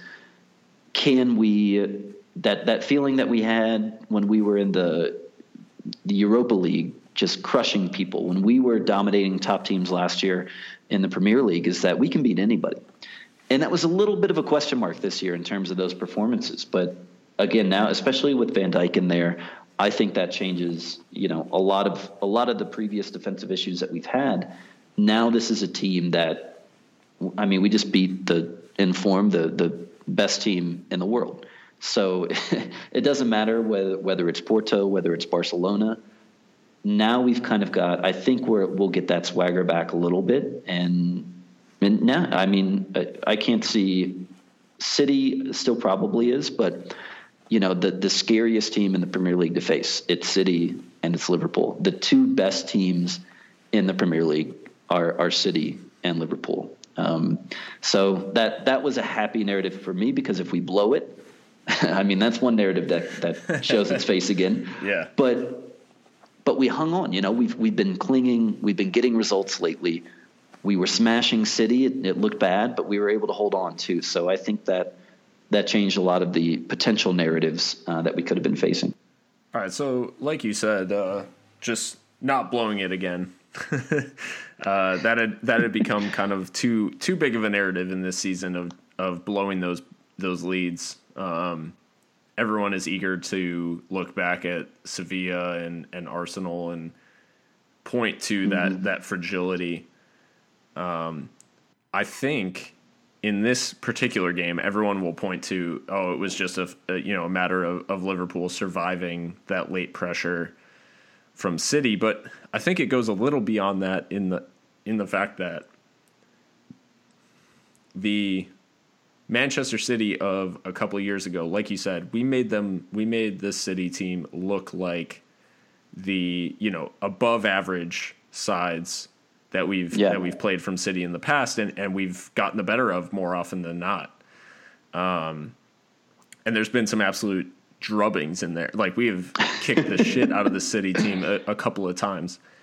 The difference this year to me was what made it 4-3, because I think the City teams of the past, it ends 4-1, and no one. They don't even, they just kind of trudge off the field and hey, we'll get them next time. Yeah, that's a good point. This City team is for all of the people who want to say they don't want to give credit to Pep, they don't want to give credit to some of the players in the City side. There are plenty of people in Liverpool camps who are fit that description, but the bottom line is this City team is very different, and there's a reason that they're this far ahead in the Premier League right now. Whether we want to give them credit or not, they're going to be champions. That's pretty much a foregone conclusion at this point. But we made the champions look very average, and the unbeaten champions at that up to this point look very average for about almost 80 minutes. Yeah. And that's where the accomplishment is. And I think too, it's important to just think ahead to, if we can retain the major pieces of this team and add a couple of big pieces in the summer, next season is going to be a wild ride. 'Cause you're going to have two just absolutely incredible squads.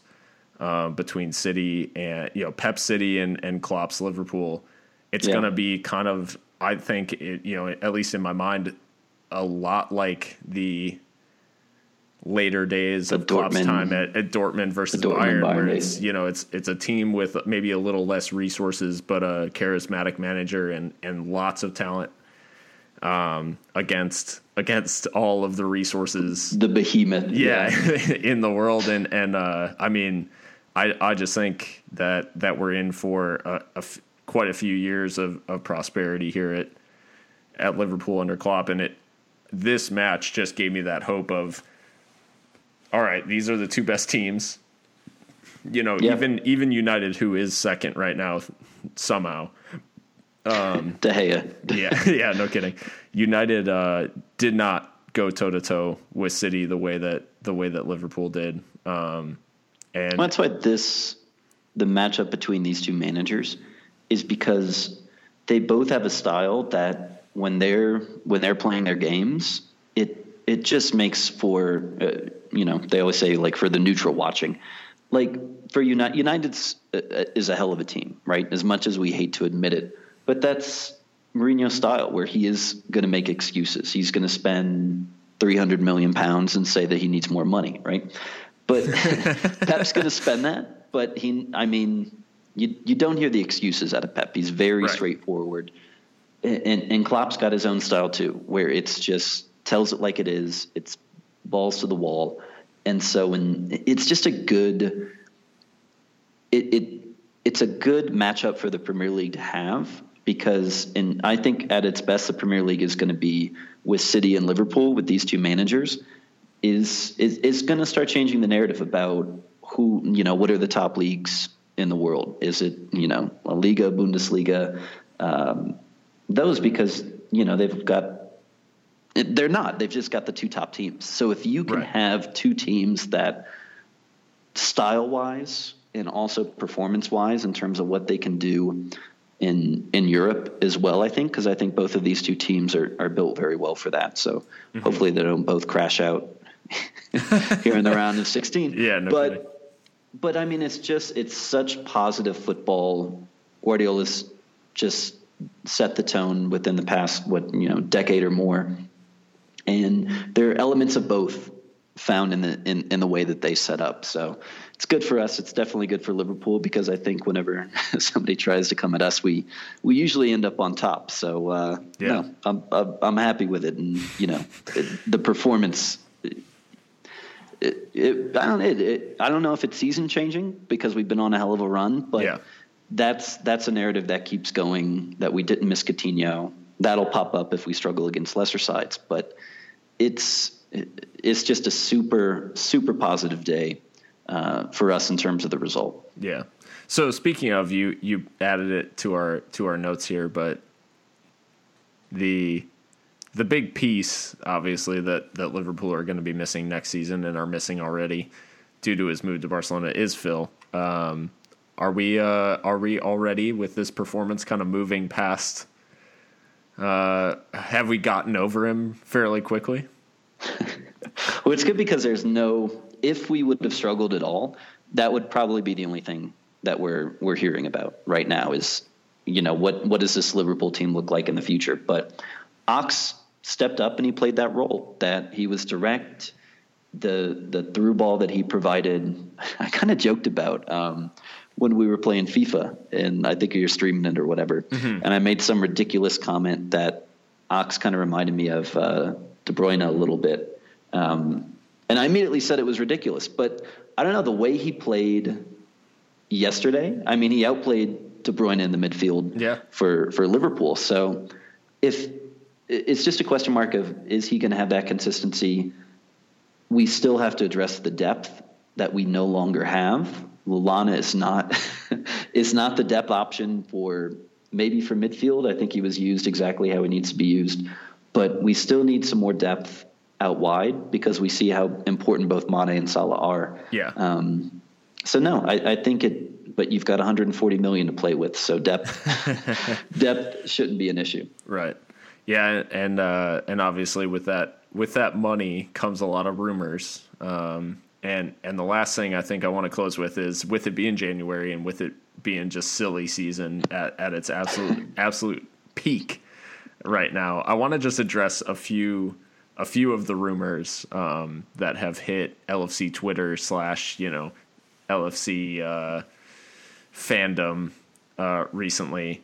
And so the first and most prominent, and you said something about it earlier in the show, but Keita joining in January. It was the in the nose said it was on for sure. RB Leipzig comes out a couple days ago and squashes the rumors, says no, he's going to be a Leipzig player until the summer. So is that grandstanding by Leipzig, or is that a firm answer, and we'll see Naby in the summer in his stylish velvet hats? You know me, if everybody's going one way, I'm going to go the immediately opposite way. So whenever it all was coming out, like it's done deal. I was like, no, this didn't happen. Especially the guy that I met at Doghouse, we both had tweeted the same thing around the same time, is that there's no way a deal is in place if that Keita makes the starting 11 if there's a deal in place. But the fact that they were so adamant about it can only lead me to believe that now it's only a matter of time before Keita's. I wouldn't pay rumored closer to 80, 90 for a handful of games, Premier League, maybe FA Cup games left. It's just not worth it. And you could spend that on another world-class player and then still get Keita in the next season too. So I wouldn't, knowing the way that it played out in the summer, I wouldn't be surprised if we saw him in Liverpool come January. I just I definitely found it a little odd that if he's going to be playing against Schalke in January for Leipzig, he's now, he's played in the second half of the season. He's clearly still a big part of their plans. It's just a matter of whether that board has the resilience to withstand whatever offer Liverpool has, and do they see him as completely indispensable for the remainder of the season? I think the thing that makes it very difficult, and this is for all these targets that have been shown for all the big clubs in England for January, I definitely see struggles in each of these foreign clubs in terms of the ideal is obviously you have to make the Champions League. For a club that's in the Champions League, you have to continue to make the Champions League to make real progress.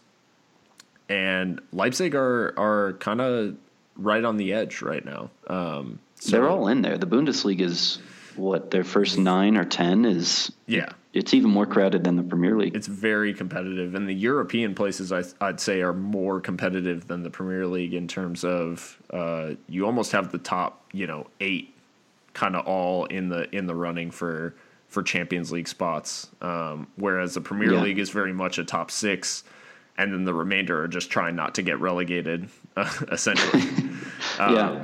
So it's I would be very surprised if Leipzig sell Keita for anything that's not, like Ralph Rangnick came out and said it would be exorbitant for him to which leave makes now. sense. Which makes sense for him. Yeah, and I think watching them play the other day, he's not indispensable in terms of the way they play because they have the Timo Werners and some other big talents. But, how long can they hold on to them before Bayern and other big clubs around Europe come knocking for the next level of player kind of beneath Keita in my mind. But Timo Werner's like one of the top strikers for the German national team now. And so there's going to be other clubs that come knocking for those big talents they have. And, that resistance is going to have to hold for a lot more players than Keita. So, it's possible, certainly, that he moves, but I'd say it's less than 50% at this point. So I don't think it's that likely. Okay. No, mine is just based on absolutely nothing. But even less likely were the two. Yeah. I don't know where the mystery man rumor came from, but is now fueling absolutely ridiculous statements. Number one, utter horseshit out of Liverpool Twitter. I think it's like Dan Linden or something is like a graphic designer who does a lot of artwork. Yeah. Posted on LSE Twitter, amazing stuff. But he was joking and he said, it's got to be Royce, right? I couldn't believe nobody else said anything. Would that not be the perfect mystery man that we haven't been in for? But then what? Then Griezmann had some absurd link to Liverpool, which even Liverpool Twitter didn't even get on board with. They immediately shot that one down. And then I think within the past day or so, Ozil now? The most opposite Klopp player you could ever see is now the mystery man. So I've got a solid 0.0% of either of those happening. Yeah, I just some of these rumors coming out of LSE Twitter are just absolute nonsense. Now, but I don't. Normally, you can at least track the origin of like a fake ITK or somebody saying something. Yeah. With the mystery man, with and everybody else that's been linked, I have no idea where any of these are coming from. Like I can't find patient zero. I can't I can't find the source. Yeah. So I don't know. Normally, sometimes where there's smoke, where there's fire, but I think it's more of like a smoke machine, like at a. I don't know, like a disco or something. So who knows? But I'm calling bullshit on all those. Yeah, and like you said, I would say the Keita deal in January is more likely than some of these that the ITKs have, because the thing for me that just made me immediately, now until a verified journalist says something, I'm not getting on board with anything. Yeah, no, I agree. There's been the Keita one's the only one where there seems to be some whispers of discussions. Right. So that's why I gave that one. But aside from that, I have Lamar probably a little bit, but maybe the price tag is too high. But yeah. I don't know. There's got to be somebody. There has to be some additions because the squad is fine where it's at now. But we know, like when we lost Mane before, we got to have some type of cover in place. Just to make sure that we can see the season out.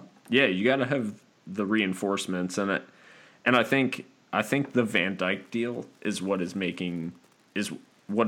kind of fueling my cynicism towards anything that's actually been rumored. Because who saw the Van Dijk deal coming? Nobody. Yeah, it just popped up. Just all of a similar sudden. to Keita too.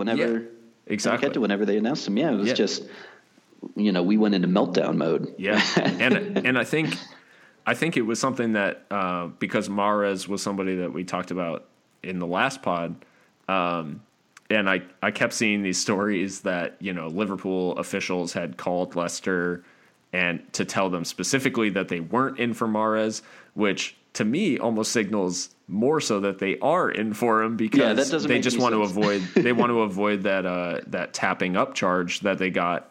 Or the threat of being charged with tapping up by Southampton. I think that's a brilliant tactic to pull out now in terms of going public to the press with, oh no, we're not interested in him. We're not making any overtures, and then the behind the scenes is where the deal is actually getting done, and that's. Yeah. We've been so bad in the past, and the Sanchez deal comes to mind immediately. We were so terrible about disguising our targets, and every single target that we came out with, Williams, another great example. Tottenham, and Chelsea would latch on to whichever. Even Dortmund too. The center back. I don't know how we were linked to the Basel center back, but now he's off to Dortmund. So the usual suspects are starting to crop back up. But I think Mahrez to me seems like the most realistic. Right. Given rumored prices of about 40 to 50. Yeah. Because we've got the cash. Not only does he make a direct impact to the team, hits the ground running on day one. Right. He's also somebody that it's not just like a quick fix, right? There's further now, but also long-term implications and help that he could provide too. So I'm stuttering. So it's not even all the alcohol because, well, maybe it's the lingering alcohol, but. I think there are some realistic targets in there. I don't know that any business is going to end up getting done in January. It is a tough window. There are teams that I'd say of all the teams we've been linked with, doing business with, especially now that Arsenal sit outside the top four by some distance. They're about 8 points. It's now 8 points off of Liverpool and Chelsea in third and fourth. Yeah. And I don't see Arsenal selling anybody else on top of, if Sanchez is truly gone, then I don't see anybody else going to a direct rival because that's just admittance of defeat. Just nope, we're not making the Champions League this year. Time to ditch some contracts. But the other teams that I've seen with teams in for Malcolm from Bordeaux. Yeah. Bordeaux, last time I checked, I don't know where they're sitting now, but last time I checked, they were only a point off of the relegation zone in Liga 1. So they're not really in a position to sell either. I don't know their financial, the financials behind it, but they're definitely not in a position to get rid of one of their best players when they're already struggling. And then Monaco definitely will extort anyone who wants to go after Lamar because they are, pushed for those Champions League places, and they, PSG is going to run away with the title as per usual, mainly because Monaco loaned them their best player for the season for no reason. But there's definite it's definitely going to be a struggle for Monaco to maintain that Champions League place, which is so important. All of these teams I don't really see as in a position to sell, except for Leicester. Leicester's the only team that's kind of secure where they're at. Europa League doesn't help them all that much. I mean, they can, if they make the Europa League, that's fine, but their push for trophies is going to come in the domestic cups, and that's kind of it. They're not gonna challenge for Champions League places. They're not really in threat of getting relegated. So to me, the only team that can really afford, and even watching the way they played against Chelsea last weekend, they're the only team that can really afford ditching a top talent for big money. Yeah, they seem like the few that are in an actual position to sell. Yeah, based on their spot in the table, and it's kind of like Arsenal a little bit, where Mahrez I think he's gone about his business, but it doesn't seem to be any secret that he's wanted out of there for the past couple of windows or so. Yeah, and I think if you could see that spot for Mahrez against teams that Liverpool are going to struggle to break down, where if you, rather than doing the, Ox, Gini, Chan midfield, if it was if we're going more adventurous and it's a Mahrez, Ox, Chan midfield, in the situation where you need to go more attacking to break teams down, you can definitely see the added value of a guy like Mahrez who can sit deep and really find that key pass to pick a defense apart. So I think the value is there if it is Mahrez, and I think Leicester are, of all the teams, in a position to sell. But January is such a strange window, and we've seen value gotten from unforeseen places, like when we bought Phil and Sturridge. I definitely thought that those would be kind of gambles, and turns out both great buys. Although Sturridge's time at the club has been kind of weird for the last season or two, but it's also a window where there's not really any obligation for any clubs to sell. They're not put under a ton of pressure unless it's a Brazilian midfielder who wants moves to for almost go a to world Spain. record. But it is. I think it's been an interesting window so far already. Getting Van Dijk in was the biggest piece of business we could have done, and anything beyond that, I think now it is a bonus. But like you said, there are some reinforcements needed just for that depth to see out the rest of the season and just ensure that we end up in that Champions League place again. Yeah, hopefully we stay healthy though, because then no matter what decision, whether it's Klopp's or FSG, then if we've got a healthy squad, like we showed yesterday, we don't just compete with anybody, but we're up there with the best. So yeah, let's hope long may it continue. Yeah, and the forwards going at the rate that they're going, I think it's interesting. With everyone had said that we haven't had a forward like Salah or like Salah since Suarez was at the club, but we also have we have Firmino at the same time having a Suarez-esque season as well. So that really the two of them combined, and then Mane chipping in with assists and goals as well. We're reaching that point of a prolific attack on par with some of the best in recent memory. So I think, like you said, as long as they can stay healthy, this is a team that can do a lot of damage down the stretch, and they've played the toughest part of their schedule already. So yeah, I'm sure we're in for a couple of surprises as the season goes on. But the way that this team's playing right now, I back them to see it out and grab that Champions League spot. And what a statement win it was this weekend against a team that hadn't lost in the Premier League till now. Yeah, so hopefully it gives, what is it, up to 18? Is it 18? Yeah, unbeaten now? 18 so, unbeaten. I mean, that we need a streak like that, because this is a team that we're not going to have any delusions about where we're going to end up in the or whether or not we're going to win the Premier League, because City's home and host for that one. But second, very realistic. Champions League, sky's the limit for this team too. And yesterday really showed us that too. So as always, I was jacked to the tits, and hopefully we get back to our smashing ways. A week here against, is it Swansea? Yeah.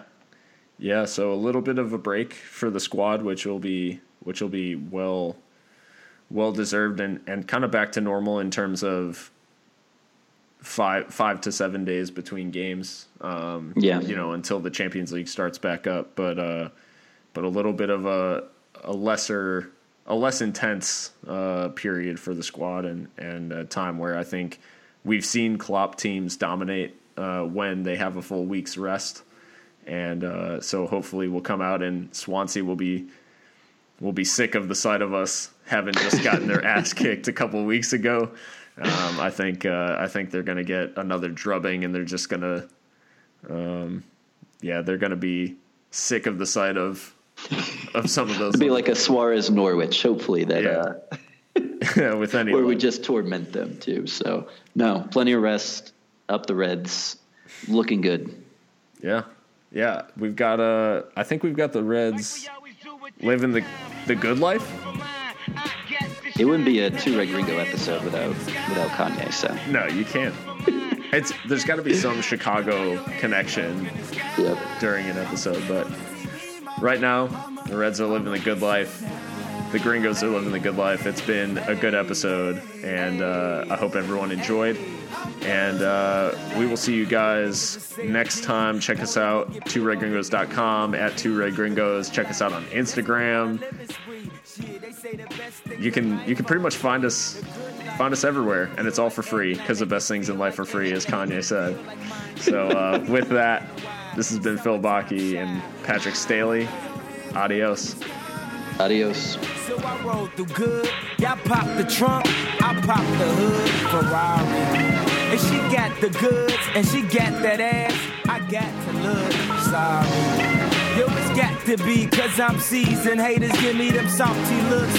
Lowry's 50 told me don't hear, switch the style up. And if they hate, then let them hate and watch the money pile up. It's good like, I go for mine, I got to shine. Now throw your hands up in the sky.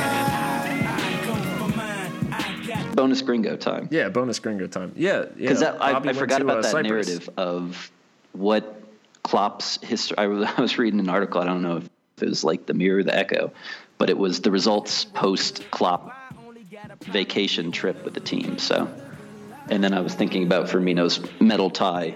Off in other foreign lands. No, that's what. Yeah. So the squad went to Dubai. He went to Cyprus. Him and his wife. And the thing that really blew my mind was that he didn't post anything about Phil's departure for like a week.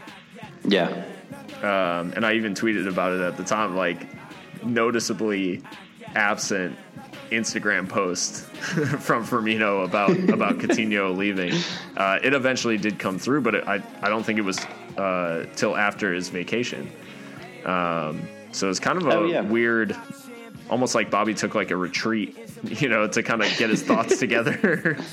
I think all Bobby needs is just him and his wife cruising around in ridiculous outfits. And I don't think he'll be too beat up about it. No, I think obviously it probably took a little bit of time, and I mean, it's definitely a weird profession in terms of the amount of transience of your friends. It is kind of like it's kind of like the army in a weird way. Like you move around every few years. Every few years. So yeah, it's definitely weird, and definitely something he'll have to get used to. But I think I don't know. I think he's got the resilience to kind of get some Drake in here as well. We didn't play a 4-4-2, but 4-4-2. No, I think he'll be fine, and with Naby Keita being spotted in that outfit. Bring it up. I mean, This is all bonus features. But no, Nobby and Bobby. Is that going to be that's a good one. That's a nickname I can get on board with. Nobby and Bobby. Once you posted that, I had a definite Rush Hour 2 vibe with Jeremy Piven. Yeah, I saw that. Crackskin. No, that'll be. I don't know. I think just because watching Nobby play for Leipzig, there's a definite personality there, and I just I don't know. I think it's kind of important for the squad to have those kind of characters because how long was it just so? I don't know. The team seems so stale, like and like just lacking because Gerrard obviously was the leader for the longest time, but there was just such a lack of like flair about the team. Yeah, and now just between Bobby and there's just so much. Like there's the creativity on the pitch, but it's just I don't know. I think it's kind of important to have that kind of personality off it as well, and just everybody. I don't know. Everybody's enjoying their time at the club, and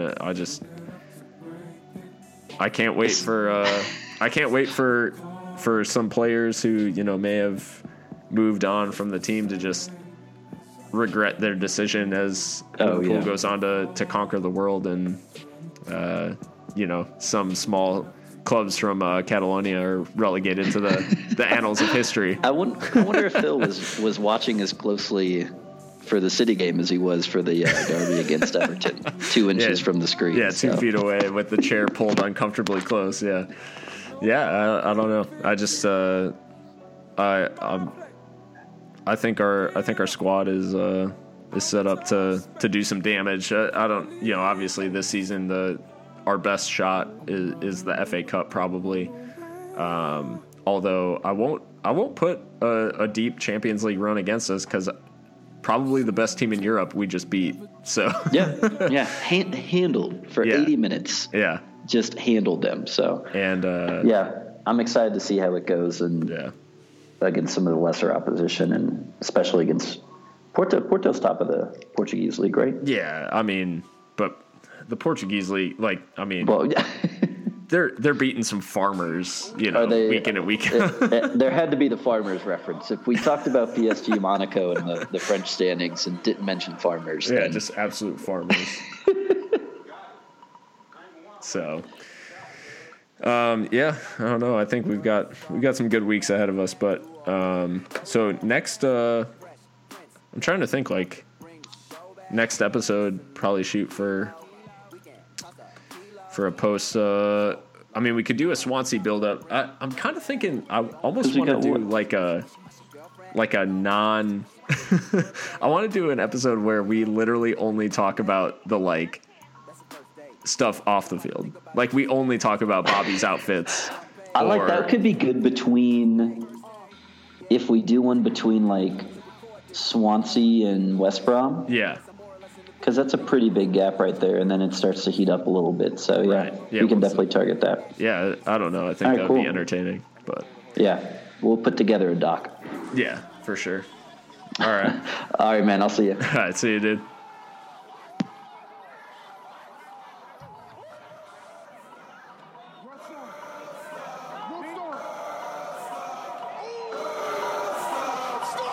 My girl ain't bad. She more like evil when I'm looking in the mirror. How flies this Negro? She on Hollywood and Vine, thinking that she Hollywood on Vine, making movies with her friends all the time, showing off her ass as a network. But I saw through it like a wet shirt. Drive slow cause your mic swerve off it. Still eating the hate so saucy. Switch rooms in my roommate's coffee and got more likes than a white girl talking. More hits.